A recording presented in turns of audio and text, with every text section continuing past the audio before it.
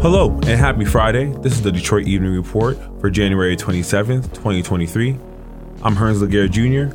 with news from WDET, Detroit's NPR station. On Thursday night, the Michigan House and Senate approved a $944 million supplemental plan. The plan can help lower taxes for over 1 million seniors and low-income workers. This vote to repeal the pension tax and the vote to expand earned income tax credit came less than 24 hours after Whitmer used her State of the State address to target tax relief and combat inflation. Republicans made the argument that the bill should provide relief to all residents with broader income tax cuts. Democrats contended that the tax was unfair to teachers, police officers, firefighters, and others who started their career with the knowledge that their retirement income wouldn't be taxed.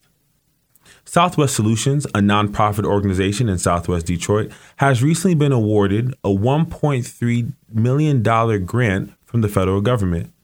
The Growth Opportunity Grant will help youth and young adults that are most impacted by community violence get connected with paid work experiences.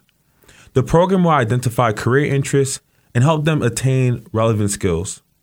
This program contributes to the Biden-Harris administration strategy to help combat violence and help with community well-being. For more information on this program, as well as the other services provided by Southwest Solutions, go to www.swsol.org.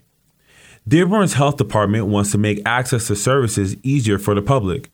This is all part of a focus on environmental and behavioral health.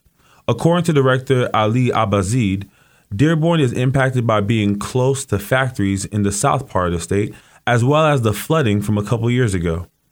The department is working to have flu and COVID vaccine clinics, provide menstrual pads for high school students, and Narcan to units to reverse opioid overdose. The Rising Voices and APIA Vote Michigan is leading a public vigil and remembrance with the members of the Metro Detroit Asian community in response to the mass shootings in Monterey Park and Half Moon Bay, California. The non-denominational event will have mental health services and healing practice professionals there for public aid. The event will be at noon on Saturday at Madison Heights City Hall. Heading into the weekend, we have Winterfest at the Belle Isle Nature Center.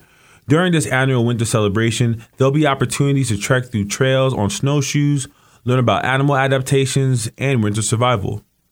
Plus, there'll be hot cocoa and s'mores. The event will be from 11 a.m. to 3 p.m. on Saturday at the Belle Isle Nature Center at 176 Lakeside Drive. It's free admission and no registration required. Thanks for joining us for the Friday edition of the Detroit Evening Report. The Detroit Evening Report is a production of WDET, Detroit's NPR station. Today's episode was produced by me, Hearns Laguerre Jr., and edited by Sasha Ryan. Mixing and mastering by Nate Bender, featuring reporting from Dave Kim, Laura Herberg, and Nargis Rahman, my colleagues at WDET News. Our news director is Jerome Vaughn. Technical director and music by Sam Bobian. David Lyons is our podcast manager. And our digital manager is Dave Kim. If there's something in your neighborhood you think we should know about, drop us a line at Detroit Evening Report at WDET.org. I'm Hearns Laguerre Jr., WDET News. We'll see you Monday. Take care.